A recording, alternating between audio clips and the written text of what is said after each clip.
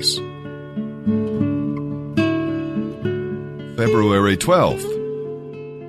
And now, as we turn our attention to the reading of the New Testament, our narrative today will be from the book of Matthew, chapter 27, verses 15 through 31. Yesterday, we began giving you Jesus as the example to follow when you suffer unjustly. We learned yesterday that he did not reply when he was accused. Today, in this passage of Scripture, we'll learn that he did not retaliate when abused.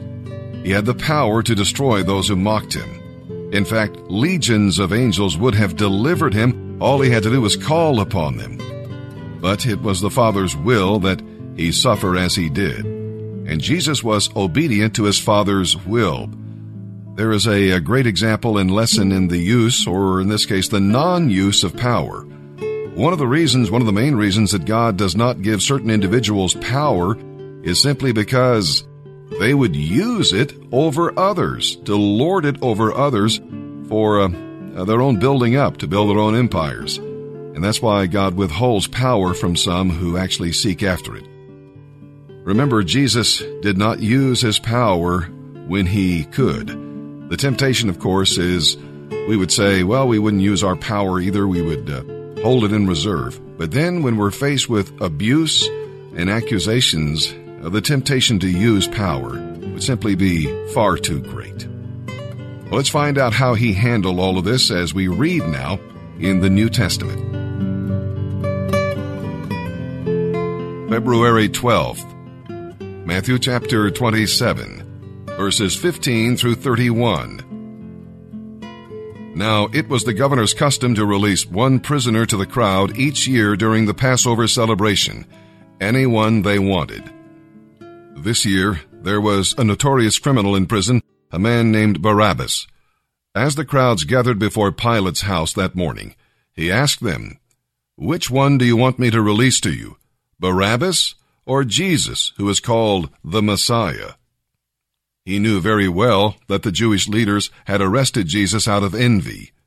Just then, as Pilate was sitting on the judgment seat, his wife sent him this message: "Leave that innocent man alone, because I had a terrible nightmare about him last night." Meanwhile, the leading priests and other leaders persuaded the crowds to ask for Barabbas to be released and for Jesus to be put to death. So when the governor asked again, "Which of these two do you want me to release to you?" the crowd shouted back their reply, "Barabbas."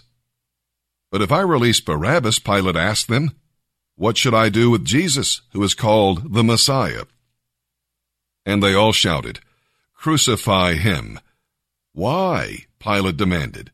"What crime has he committed?" But the crowd only roared the louder, "Crucify him." Pilate saw that he wasn't getting anywhere, and that a riot was developing. So he sent for a bowl of water and washed his hands before the crowd, saying, "I am innocent of the blood of this man. The responsibility is yours." And all the people yelled back, "We will take responsibility for his death, we and our children." So Pilate released Barabbas to them. He ordered Jesus flogged with a lead-tipped whip, then turned him over to the Roman soldiers to crucify him. Some of the governor's soldiers took Jesus into their headquarters and called out the entire battalion. They stripped him and put a scarlet robe on him. They made a crown of long, sharp thorns and put it on his head. And they placed a stick in his right hand as a scepter. Then they knelt before him in mockery, yelling, "Hail, King of the Jews!" And they spit on him and grabbed the stick and beat him on the head with it. When they were finally tired of mocking him, they took off the robe and put his own clothes on him again. Then they led him away to be crucified. Psalm 33, verses 12 through 22. We'll hear about God's Word in history. Yesterday we learned about God's Word in worship and His Word in creation. In this passage, we'll learn about His Word in history. The nations may confederate and rebel against God, but His Word will prevail. Military strength is no guarantee of success. God has a plan for the nations, and He will fulfill it. And we'll also learn about God's Word in your life. The Word that created and controls the universe can also control your life. When you trust His Word and obey it, all the universe works for you.